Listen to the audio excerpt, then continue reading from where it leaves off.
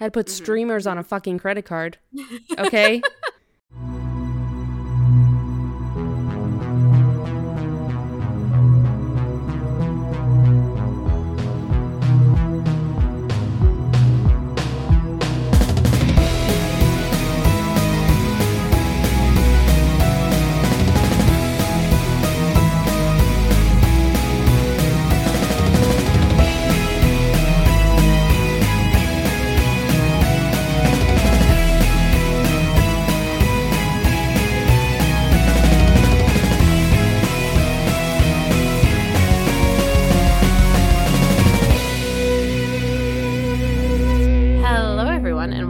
Hate Spinnerbait, the podcast where we hate spinnerbait, but we love a girl that can't get out of the restaurant industry. We feel for her. We've been her. Yes. We sometimes think about how great it was, even though it was also very stressful. So, yeah, we understand. We understand that struggle. Understanding that struggle is your hostess with the mostest today, y'all. That was terrible. That was weird. I didn't like that. But hi, I'm Bethany, in case you don't know who I am at this point. And with me, as always, is Michael Ann. Hi. Hello. How's it going? It's almost Christmas. It's I'm excited almost but Christmas. stressed. I am drinking a glass of non-alcoholic wine. Oh, hells yeah. Is it good? It is, actually. It is good? Yeah. What, like, is it a specific kind? Like, do they make specific kinds? Or is Sauvignon it just, Blanc. like, white? Ooh, it's a non-alcoholic Sauvignon Blanc. That's so fancy. I think people that drink Sauvignon Blancs are very fancy. So, oh well, thank you. You're very fancy tonight. Mm-hmm. I would like to apologize to everyone at the top of this episode. I have like a weird nose thing going around. 'Tis the season for colds and flus, and I have allergy, colds, whatever it is that's going on. So, everyone pray for me that it goes away by Christmas, because I would like to be able to breathe on Christmas morning. Thank you very much. Fingers crossed for you. Fingers crossed on that. We're diving into chapter 3 of What Happened to Goodbye. This will be the last chapter we read before we go on our little holiday hiatus. So everyone soak it up while you can. Before we dive into chapter 3, though, Michael Ann, would you like to recap what we have read thus far? Would I like to? No. Will I? I guess so. So, McLean and her dad moved to Lakeview. He kind of rehabs restaurants that are failing. They're doing that with Luna Blue. McLean normally changes her name, changes her identity depending on where she's at, but this time she's going with McLean. Yeah. And, she met her neighbor, who is a boy, her age. He probably has a loping walk. Let's face it. We're waiting for it. And, yep. There we go. And that's what you missed on Glee. That brings us up to date. Here we are. Chapter 3, baby. We are ready to dive in. Yes. Also, I would like to update everybody. I don't know if I cut this out, actually, but I am still using the tabs. The tabs? Mm-hmm. Yes. The tabs are still in use. So. The tabs are still in use. We're going to need updates. After the hiatus, you'll have to let us know if you are still committed to the tabs. I will. It's our girl's first day at Jackson High. Jackson High, we know her well. We love her. And she says, it wasn't the gulag, but it was no fountain school. And she's like, it's pretty much like any high school that I've been to. It's big, anonymous, and smelling of antiseptic. So she says, she goes, gets her like 2 minutes with the guidance counselor, because again, all of these poor public schools are understaffed and underfunded. So she gets shuffled off to homeroom, where her homeroom teacher seems also like a decent guy, but just very stressed and very frazzled that people like aren't paying attention to him. And he's like, all right, let's get it together. Yeah. Mr. Roberts, I guess is his name. Yes. So he's like, oh, hey, McLean. And she's all like about to correct him. And she never gets her chance, because he's just like telling people about dress code, reminding someone about this, keeps getting interrupted. And so she's like, oh, well, we'll get to that later. Like, I'll correct him. But she doesn't get the chance. So then she's off to math class. And this is where she sees Riley, who she met at the party. the other night. I'm assuming probably a couple nights ago, because I don't think that party was on a Sunday night. That would be weird. And she also overhears like two parents talking about their child, and like how he's doing in school. And, you know, when he was at this other school, when he was at Kiffney Brown, he was doing so much better. And now that he's at Jackson, they're worried that he's not quite up to par. They seem a little bit concerned. Mm-hmm. I also want to mention, I wrote this in the margins, but the girl that he was talking to about the uniform violation had on, or not uniform, but you know what I mean, had on a very short skirt, and it's January. And I said, honestly, Wendy, good for you. Very T Swift in New York, because on her birthday, she was dressing like it was 90 degrees out, and it was 3 degrees. She was wearing like a tiny little dress, and she like had a jacket on, but like barely. And I was like, open-toed shoes. Yeah, I was like, I would be freezing. Respect, but I would be freezing. Also, did you see? People were saying that Travis was giving like Evermore vibes when he was wearing his little pod number, and it was like right by Evermore's birthday. But I also really appreciated when they were like, listen, Travis just really likes Gilmore Girls, clearly. And they put a picture of like his ensemble next to Jackson's, and I was like, 100%, that is a Jackson outfit. It is. And it made me really happy. Even like down to the way he wore his hat. I was like, yes, that's exactly how he did it. And it made me happy. He's just in his Gilmore Girls era, which like, aren't we all forever? Of course. So I respect that. So Riley basically goes up to what she realizes. She's like, oh, there's this guy wearing khakis, and he's like got this short hair. And then she's like, oh my God, that's Dave. It's the storm cellar guy. Like, I know him. And then Riley goes up, and she's like, what did they say? And he's like, you know, they'll let me stay if I keep up my U courses, and like 100 other strings. And she's like, but you can stay. And he's like, yeah. So she kind of overhears this exchange and is like, what does all of that mean? I'm confused. And so he goes off to like basically talk to the principal, the guidance counselor, I'm not really sure, with his parents, because it sounds like his parents are strict AF, basically. Yeah. And yeah, he took like one sip of beer once at a party, and they have been very concerned ever since. Yep. Is the gist that we were getting from this. So we kind of finish up, you know, she finally finds room 215, and then we go ahead and we get to lunch, which she said is 2 periods later. She braved the cafeteria. She finds a burrito that looks edible. And this is where we get our first little cameo of the novel. Yes. She says that outside she sees a very tall, broad-shouldered guy and a pretty blonde girl. We're sharing an iPod and a pair of earbuds, arguing, albeit good-naturedly, about what was playing as they listened. And I was like, oh, that's our relatable and our boy Owen. We love it. So glad to see that nothing has changed with the two of them. They're still listening to music. They're still arguing about their tastes. And personally, I love it. She decides that now is a good time to check in on her dad, let her know, you know, that he's doing okay. And he sends back, the natives are very restless, which is very funny. Things are not going good for Dad. She says here that, you know, like he always encounters some resistance, but apparently Luna Blue was an extreme case. There were several lifers, as he called them, people who had worked there for years for the original owners, an older couple who moved to Florida the year before. So we get like a little bit of Luna Blue history. These are people that owned it. A lot of people, like we kind of discussed last week with those Disney broads.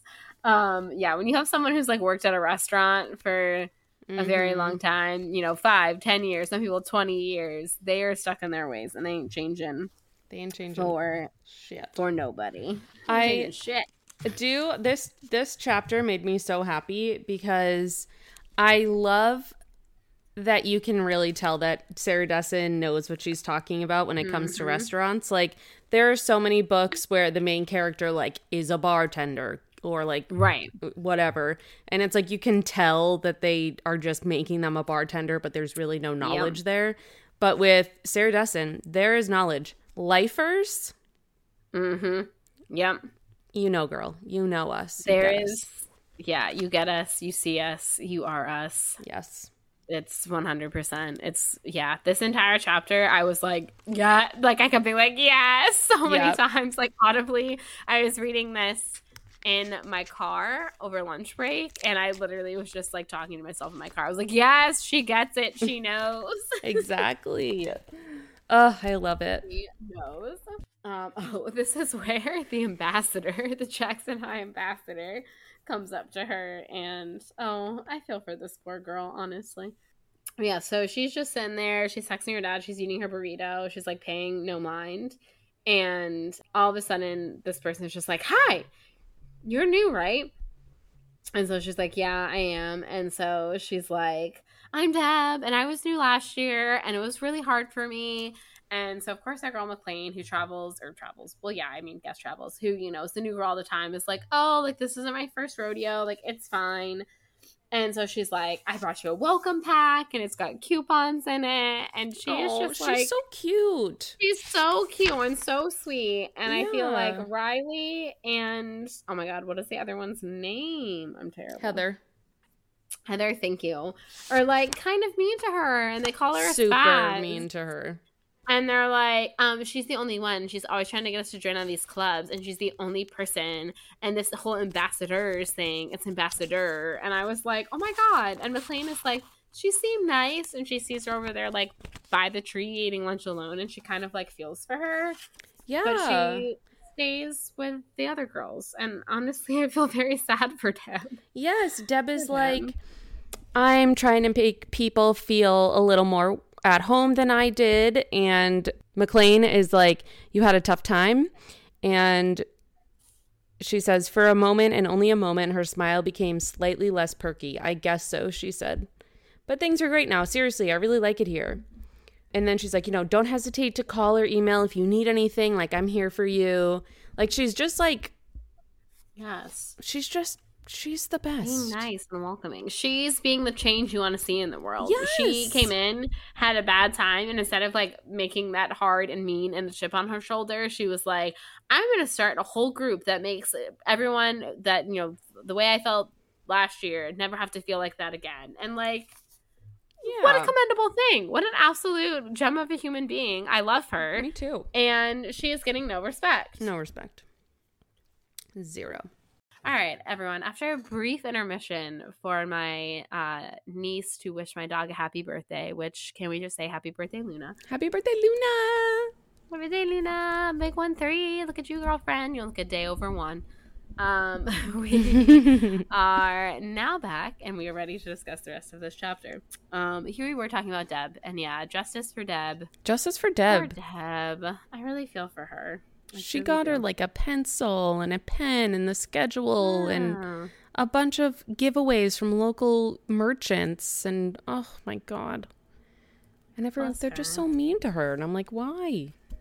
Yeah, that's not cool. I don't respect people being mean to our girl Deb.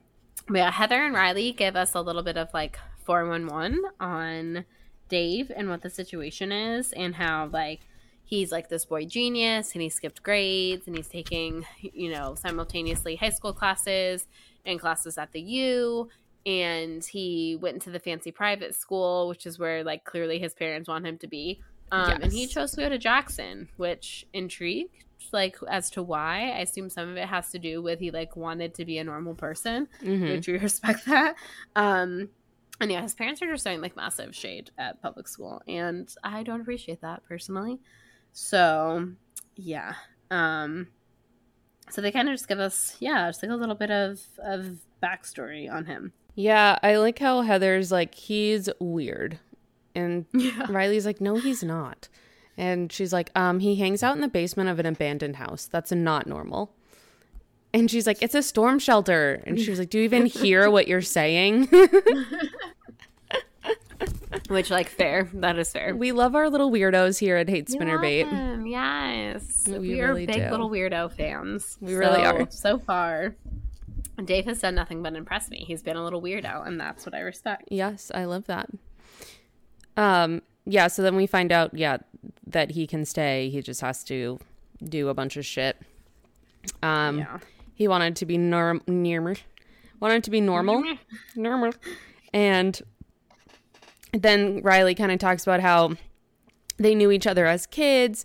They kind of lost touch. But then once he started working at the bakery with Riley's ex-boyfriend, Nicholas, they kind of reconnected. And, you know, you're kind of getting a vibe here. And Heather is like, well, at that point, he totally fell in love with her. And Riley's like, he's like a brother to me. I could never think of him that way. So we're kind of getting like a little introduction to this history here. Yes. But also I love that Heather was like, she only dates dirtbags. And Riley said, true, it's a sickness. Yeah, I did enjoy that part. And it's like, okay. We're getting to know a little bit about everyone. I am very intrigued to know about Riley's dating history now. Yes, I want to know about Nicholas. I have a lot of follow-up questions, Riley. I'm not going to lie. A lot of follow-up questions. Yes. That takes us to after school. She takes a bus to Luna Blue, and she finds her dad there. And he is talking to Chuckles, which is where you find out which I love. Like, I could not, in all seriousness, call up a grown man and be like, hey, Chuckles. I couldn't have a serious conversation while calling someone Chuckles. But now I need to meet somebody. I almost said eat somebody. Now? I would really like to just eat someone. Just cook them up. Like in wilderness. What am I trying to say? I need to meet somebody named Charles now because I need to and become their friend so that I can in turn call them Chuckles. Yes. Apparently Chuckles, it's funny every time. It makes me chuckle every time. He is an NBA star, which is where he got a lot of his money, and he's a big foodie. So like a lot of former athletes, he A, becomes a commentator, which is what a lot of them do, but B, decides to take his little like foodie passion project, and he's the creator of Eat Inc. So we now learn her father's name is Gus. I think that's the first time it's actually spoken out loud, or, you know, said in this novel, I should say.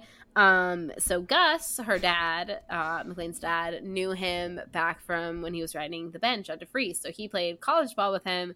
They have been friends. Obviously, Chuckles has a lot more talent than her dad did in basketball. Her dad seems to maybe be more talented in food, though. Everyone's got their own skills, you know.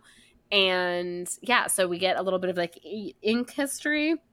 And again, I just love that like everything in this man's life boils down to DeFreeze basketball, which again just makes like twist that knife literally even further into his back about what happened to him. Literally.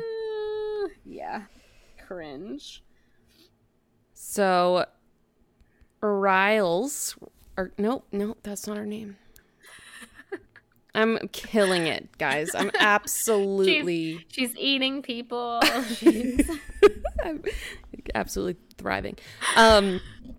McLean goes out to the front of the restaurant, and Opal is there, and she is wearing a cotton long sleeve shirt printed with cowboys and horses, a black mini skirt, and bright red boots that came up past her knees.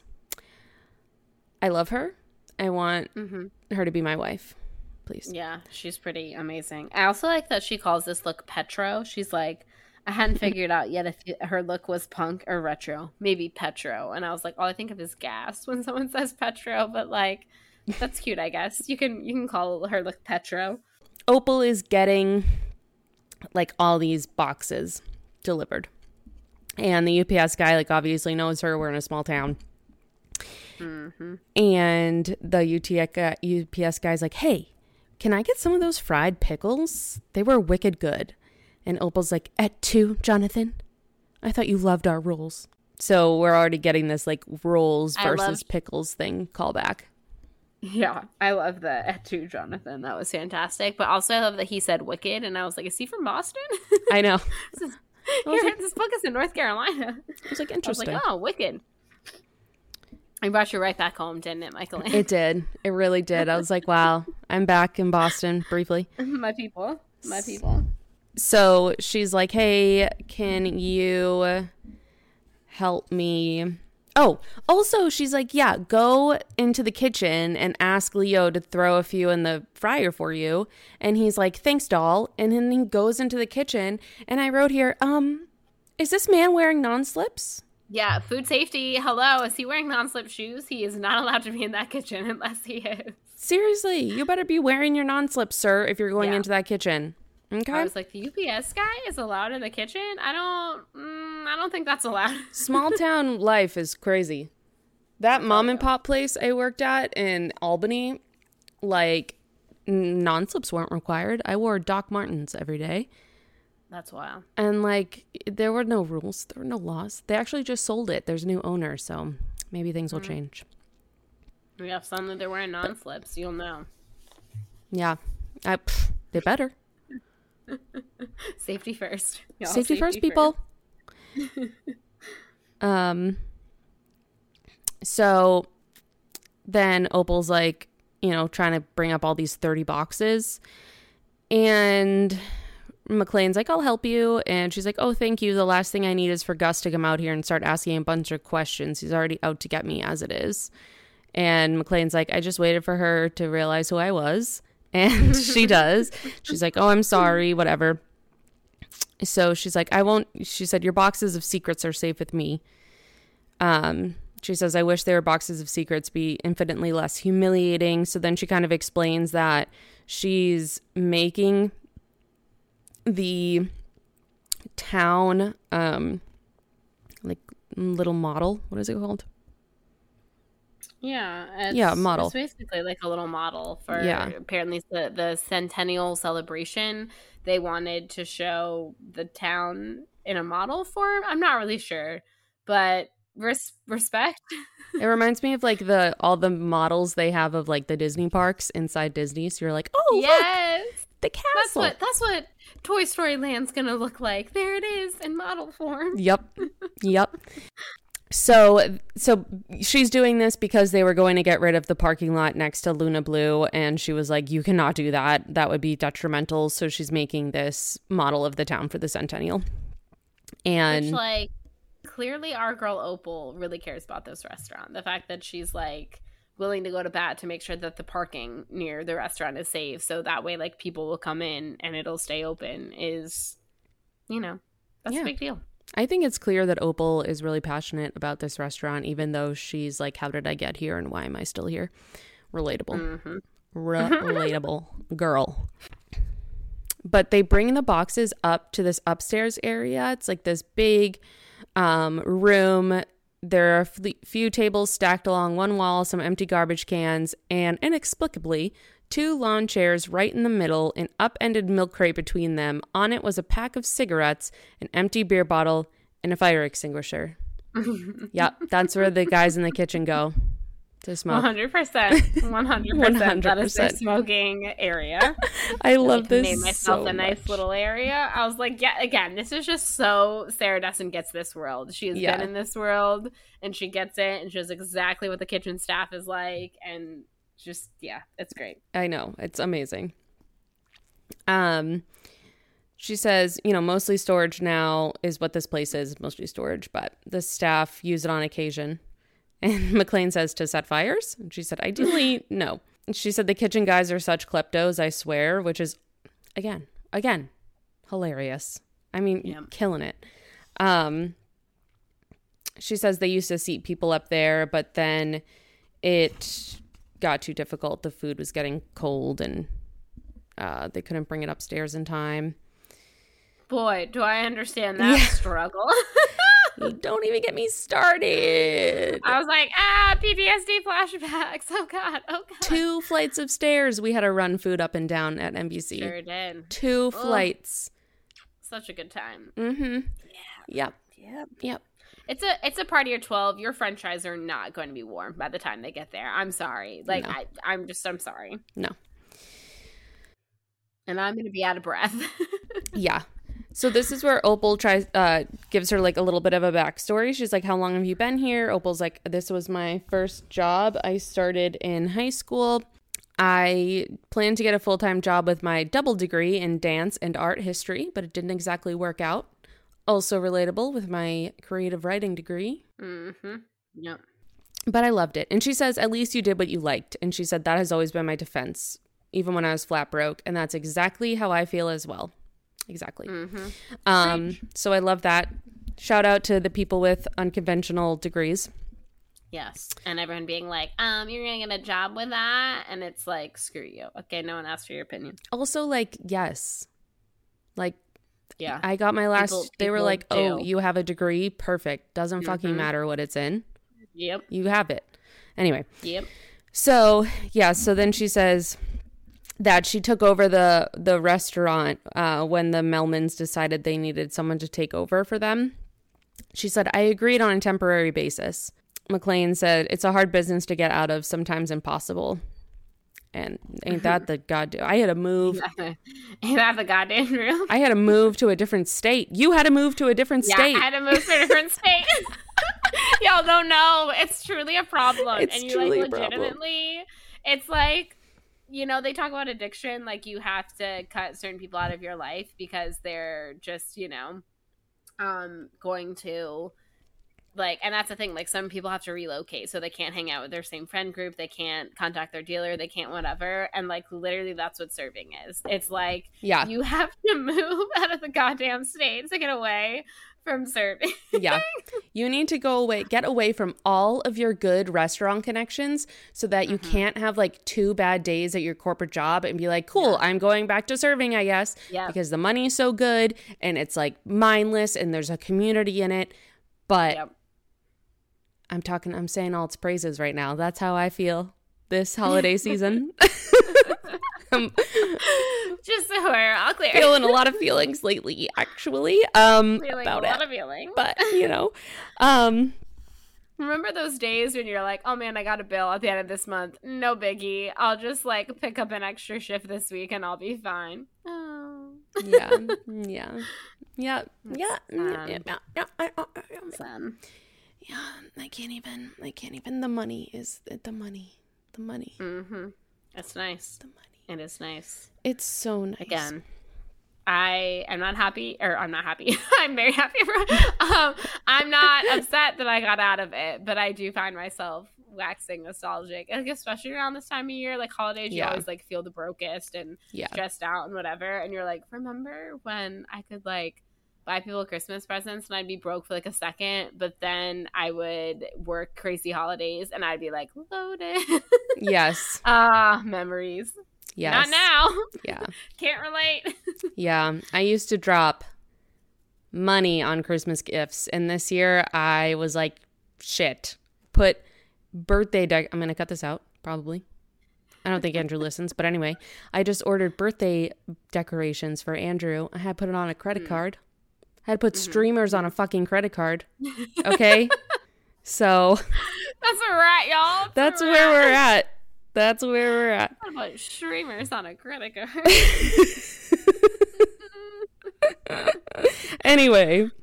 Oh, I love it. So Opal's kind of talking about how that she understands that he's here to do a job, but she still feels like he's like invading, like taking over like her space. And you know, she says Opal kind of looks tired sitting there, and because she's kind of thinking maybe this is her time. She's like, I should have gone with the roles, out with the old, in with the new, which is, I think that's a great line. I think so too. With the roles. I think so too.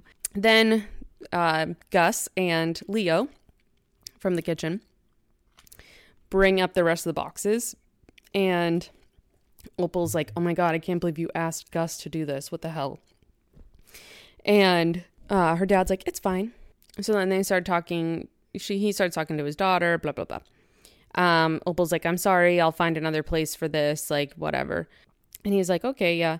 And then he says, oh, what was this place? And she agrees, like, I mean, she again says that it used to be a dining room 10 years ago. And this is where they talk about how he's like, well, where's the dumbwaiter? And she's like, it never worked right. You'd put your food in and never see it again. Which is hilarious. We had a dumbwaiter at that mom and pop, but nobody ever used it. It was out of service. And so, again, running food up and down a flight of stairs. I'm like, this is, guys. Mm-hmm. But yeah, they sealed it because people kept trying to ride it So after hours, which, like, psychopaths. Psychopath. Also, I'm like, yep, that 100% tracks. People working at a restaurant would be like, hey guys, you wanna get in the dumbwaiter after work? You wanna get in the dumbwaiter after work? And be like, yeah, I do. Yeah. Do you want to crush a beer and then get in the dumbwaiter? Yes, exactly. Yeah, so then he's like, so I didn't realize a big order was coming in today. And then Opal explains like what it is. And he's kind of being like, I don't know, he's like, looks like it's going to take up some space. I don't know. I can't tell if he's like, I feel like he's mad. Yeah. I feel like he's being a little rude to her. Yeah. And it's like, my dude, she did this to save this restaurant, essentially. Right. So could you cut her some slack? Also, there's nothing going on in this big empty room. So yeah. So the kitchen staff is going up there to smoke. I think it's okay if she sets up this Centennial project, okay? Right. So yeah, he's kind of being a hard ass in this chapter, actually. Which is he was a chef. And so again, accurate behavior. That tracks. That tracks. Chefs. God, they can be the biggest assholes in any restaurant, basically. I have gotten into it with a couple chefs in my time. That's for sure. Yep. That's for sure. The thing about chefs, which I don't understand, and a few of them get it, and the ones that get it, like, respect, it's like, we are serving the guests. At the end of the day, we're all trying to make the guests happy. We're trying to get the guest out of here and turn that table. So if I come up and ask for something, just give it to me. Right. Just give it to me. It's going to make the guests happy. And there are certain chefs that were just like, hey, you're a trustworthy person. You're the one who, like, they know that, like, I'm not asking this for my health. Like, I'm asking it because the guest clearly needs it. But there are people who be like, did you ring this in? No, I sent it out with bacon on it. I'm not giving you new bacon. Well, I just stopped by the table and they said there wasn't bacon on their burger and they would like it. So we could spend 10 minutes arguing, or you could just give me the bacon and, like, yeah, this guest would be happy. So, like, I don't know, it's your choice, you know, like, just saying. And then, you know, you can always go back there and ask for ranch, but then there's like a chef who for like a week is in a bad mood and is like, no, you have to ring in the sauces. And I'm like, we're not doing that. Ringing in a ramekin of ranch, buddy. Can you just scoop it and hand it to me, for fuck's sake? Thank you so much. This is a multi-billion-dollar company. We can afford this ranch. Thank you so much. Oh yeah, so they leave. Opal and Leo leaves. And her dad is saying, I can't tell if this is a restaurant or a charity foundation. I mean, that guy can't even work a spray bottle. Which savage. I know, seriously. He's speaking of chefs, so here we go. And then she's like, oh, well, Opal seems nice. And he's like, well, I don't need her to be nice. I need her to be able to take control of her staff and implement the changes I tell her to. Instead, she argues every single point, wasting endless amounts of time. Okay, chef. Sure. Thanks, chef. All right. Thanks, chef. Appreciate your time, chef. Also, we worked at a place where every time we had to ask her something, we had to say, chef, may I call? And it was the biggest pain in the ass. And some chefs, if they were being like real dicks and hoity-toity, would not like address you unless you said that. Like, you'd be like, hey, chef. And they would just ignore you. Like, you were an annoying that. And then you'd be like, chef, may I call? And they'd be like, yeah, what do you need? And I was like, yep. And then when I went to Raglan, I walked in the kitchen one time and I said, chef, may I call? And he looked at me like I had 12 heads. He's like, where did you work before this? I'm like, Universal. I'm sorry. That was a weird thing. I'm sorry. And it was literally distinctly only our venue, because during the pandemic, had to work at 2 other venues. And basically the same thing happened. They were like, the fuck are you? Why are you saying that? And I'm like, I don't know. We say it at NBC. I thought we had to say it everywhere. My bad. And they're like, just come in and ask her what you need. I'm like, okay. She said, yeah, but did you know she's worked here since she was in high school? Like, this is her first job. She really loves the place. Like, she's basically trying to be like, hey, Dad, Opal is actually beneficial here and could be helpful. She's on your side at the end of the day. Like, both of you want this place to succeed. But he just, like, does not give a shit. He's like, all the love in the world won't save a sinking ship. You have to either bail or jump overboard. Isn't that the same thing? Yeah. I feel like kind of. That is the same thing. And then he says, I'm sorry, I'm in a bad mood. Come down for the staff meal. and see all of our new dishes. So they're rolling out a completely new menu tonight, which if you've ever worked in a restaurant is not chill. Oh God, no. Not chill whatsoever. And you know, he's just trying to like minimize the menu, you know, improve the restaurant basically. Right. So then we fast forward to the next morning, and he basically explains that the new menu run was awful. Everybody had attitude. Nobody got their food right.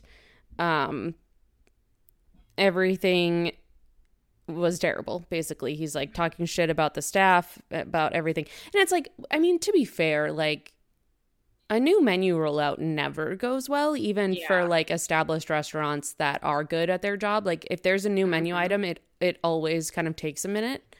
Yes. But again, he has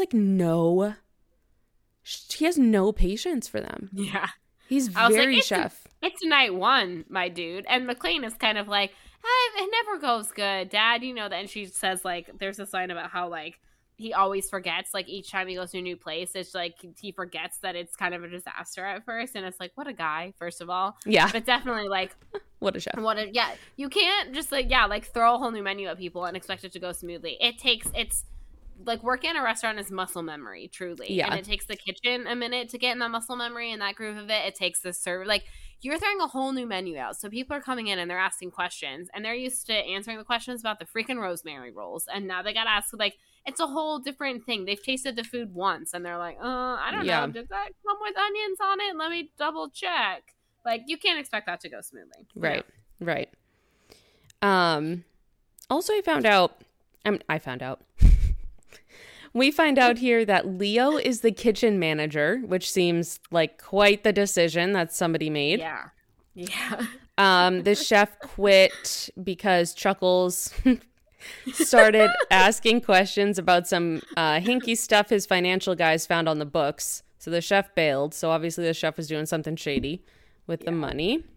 So then her dad like goes, absolutely, this is the worst. We should just cut our losses. Some things can't be saved, blah, blah, blah. And I also want to mention that while he's doing this, he's eating. And McLean says, for someone who made his living out of a love of food, my dad was a fast, messy eater. He never lingered or savored, instead just wolfing down what was on his plate like someone was timing him. He was almost finished as I got up to pour myself a glass of milk, only a few bites of my own meal taken. Another restaurant thing. Yeah. Yep. It's like, you worked at a restaurant when. Yeah. You're like, stand while you eat. You like shovel down food quickly. You try to find a time to sneak a bite. And it's like, yeah, you've worked in the restaurant industry for too long. I've never seen a chef like sit down for a meal. Truly, no. They're always standing. They're always standing. Andrew's mom came over for dinner one time, and me and Andrew just like started eating while standing at the counter. And she's like, "What are you guys doing?" And we were like, "Oh, we prefer this. It's okay." This is us in our natural habitat. We feel normal like this. The amount of food I have had in a side station, or like, and we used to have this little area called like the to-go corner, and one of our chefs, actually one of the good ones who was really nice, knew that I was vegetarian, so he used to make me this like vegan like pasta bolognese, like spaghetti bolognese basically, except it wasn't spaghetti because we didn't have spaghetti in our venue, but like a pasta bolognese, and it was so fire. And he would just like, I would never knew when he was coming with it. Like randomly he'd just be like, "Hey Bethany, I made some for you." And I was like, "Hell yeah." And so I'd be like, "Table 12 looks okay." Like, go to the to-go corner and like snarf some down. Go check on my table. "Y'all doing okay?" Mm-hmm. So yeah, so that's probably why, I don't know, we have like digestive issues and heartburn or something as servers. But yeah, we get a lot of UTIs because we never go to the bathroom. Yeah. Yeah. And bladder infections, UTIs, and heartburn probably because of our way of life. But you know what a time. And we don't have health insurance, so we're not going to the doctor. Yeah, so we're not going to the doctor. But we were thriving. But we're killing it, so it's fine. Oh, also, this is like 1,000% some good foreshadowing, right? Like, they don't have a chef. They move around a lot. So it's like, clearly, Dad is going to be like, maybe I go ahead and put down some roots. I don't know. I mean, we'll see, obviously, as the book carries on. Because, like I said, I don't remember anything. about this book. And this is her first time reading it, but I'm pretty sure that's what we're foreshadowing. I was thinking that too, that it was foreshadowing. I'm also wondering, like, do him and Opal fall in love? I'd be into that. I mean, she's younger than him, but not that much younger than him. She's in her 30s. McLean did specifically say, like, oh, she was a little bit older than I originally thought. Is that leading to something? I don't know. Yeah, so he's, like, doing his thing, and she's like, he always does this. He goes way down, and then he comes right back up. She said, the thing is, there is some good talent in the kitchen. She says, not Leo, obviously, or he says, not Leo, obviously, but a couple of the line guys. There are possibilities on the floor as well if I can just weed out the gloom and doomers. And she's like, how did the customers like the new menu? And he's like, the ones who got their meals hot and complete were raving. Opal was furious about the pickles going over so well, which I love. The pickles thing is, like, killing me. I love it. And she says, now I was sure he was going to stay in. This, when he went from using them to us, an outsider to one within, was another sign. So he's starting to, refer to the restaurant staff as, us. He's joining in. And then his phone rings. And it's the produce guy, and it doesn't go well. But at the same time that this is happening, Dave's mom pops over. She's in khakis, and she has an NPR tote bag, which is hilarious. And she's like, She's listening to Ira Glass. Yeah, literally. She comes over with a thing of brownies to welcome them to the neighborhood. They are gluten, sugar, and nut-free. I can understand gluten and nut-free being good, but sugar-free is where you lose me. Yeah. For sure. I mean, unless you you use, like, a really good substitute, like sugar substitute. Because I can get down with, like, some stevia. So, like, maybe. But I don't know. I'm not sure if Mrs. Wade is using that. I know. This is also, like, just such a of the time thing, like 2011, to, like, make fun of people for, like, having dietary restrictions and be like, is that even going to be good? It's probably going to taste like cardboard. And it's like, there can be good things. Again, I do like my sugar. I am a sugar girly. Please put the real stuff in. Or, again, give me a really good substitute. But other than that, you'd be surprised. It can be good. But yeah, I was like, oh man, this is so, like, 2011 when people were just learning about, like, a lot of people are doing keto, and gluten-free kind of got on the rise, which is great because if you're someone like my mom who has celiac, like, suddenly all these celebrities making it trendy made so many better options, but then also became, like, the butt of the joke. And then, like, people that actually did have allergies were like, but, like, actually, but, like, I need that though. But actually, like, I need that though. But yeah, we are right in, like, the thick of that time where, like, certain things are starting to take a rise. Certain, like, dietary restrictions are getting trendy, and certain people are, like, starting to kind of make fun of that as well. Yes, absolutely. So she's there. She's like, oh, we've been here for 20 years. If you need anything, blah, blah, blah. And in the background, her dad starts yelling on the phone. I don't care if you've been supplying them for 100 years. Don't run a muddle on me. I can tell a light order when I see it. Basically, the produce guy is giving him shitty product. He's not giving him all the product that he paid for. And she like looks at Mrs. Dobson Wade and goes, it's a work call. We're not crazy. I promise. I promise my father's not a crazy man. And he says, who am I? I'm the new boss at Luna Blue, and you are my former produce purveyor. Goodbye. Bum, bum, bum. I'm like, he laid the smack down. I was like, damn. Damn, son. So then he introduces himself. They get introduced, the parents. And the dad pops down as well. He's gonna ride a bike, which of course he is. He's also wearing, like, I think, like, khakis and, that kind of vibe. David is also there. Dave is also there. He's in the driveway, just kind of like staring at them from a distance. He was tall and reedy with a beard and carried a messenger bag. Yes, the messenger bag, which he strapped across himself as he came down the stairs. In his other hand was a bike helmet covered in reflector stickers. The messenger bag is what really does it for me. It's the NPR tote bag and the messenger bag that really just, they solidify what this couple is like, you know? Yep, what I mean? Absolutely. Play on the fact that she's like, well, public schools are okay, but we can recommend some private schools. Those are better. Yeah. It's like, okay, ma'am. Hoity-toity. Seriously. And then, Mr. Wade and Mrs. Dobson Wade, or whatever her name is, are like talking about how much they love the rolls at Luna Blue. And he's just I was like, of course they love the rolls. Yep, of course. And they like say it like 3 times, and he's like, great. That's awesome. So then they leave, and Dave's mom is running to the lab. I'm like, ooh, what do you do? Yeah, what do you do?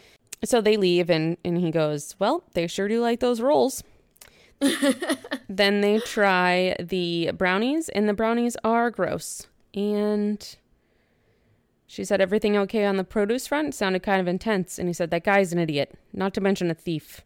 Maybe now I'll get some decent vegetables. So then he leaves. He's got a meeting at the farmer's market, and she looks back at Dave's house, and I have this spot highlighted. His parents seemed nice enough, hardly the strict gulag types Heather had described. But then again, as Riley had said, no one was really normal, and you couldn't tell a thing from the outside anyway.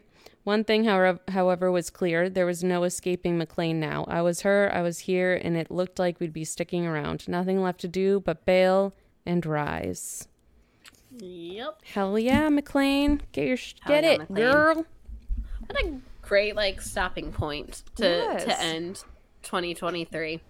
Yes. She's coming, she's kind of realizing, I'm going to have to be me, and when we talk to you all in the new year, we'll figure out what exactly that means for our girl. So I'm excited. We've got some interesting parent dynamics. We've got lots of great restaurant stuff so far. And I cannot wait to read more of the restaurant juiciness. Because again, Sarah just does it impeccably well. She does. She just gets that industry so well and that vibe so well. So excited to read more What Happened to Goodbye. But we shall bid you all adieu for now. Of course, you can come and check us out on Chaos Thursday. But if you're someone who's only a Tuesday listener, enjoy the holidays. Take care of yourselves, especially during the holidays. I know it can be really tough for a lot of people. So just know that if they are tough for someone like you, that we love you, and we'll see you in, not see you, but we'll talk to you in 2024. And if you are someone who likes to come and hang out with us on Thursday, we'll talk to you on Thursday. We're talking best of. We're doing a little end of the year recap. 2023 was a big year for us at Hate Spinnerbait, so we're just going to kind of talk about some of our favorite moments and favorite things, favorite books, favorite movies, favorite podcasts we've been listening to this year, all that jazz. And then, we're going to be posting on our Instagram about our hiatus. So we'll be seeing you all back in the end of January. I'm just going to keep saying seeing because it just comes out apparently. For the last time on a Tuesday episode of Hate Spinnerbait, I'd like to wish you all a very happy Vagina Christmas. Happy Vagina Christmas and happy Vagina Hanukkah. Yes, and happy Vagina Hanukkah and Kwanzaa. Yes. To all of our friends who celebrate those holidays as well. And a happy Vagina New Year to all of you. Yes, exactly. Bye. Take care of yourselves, y'all. Bye.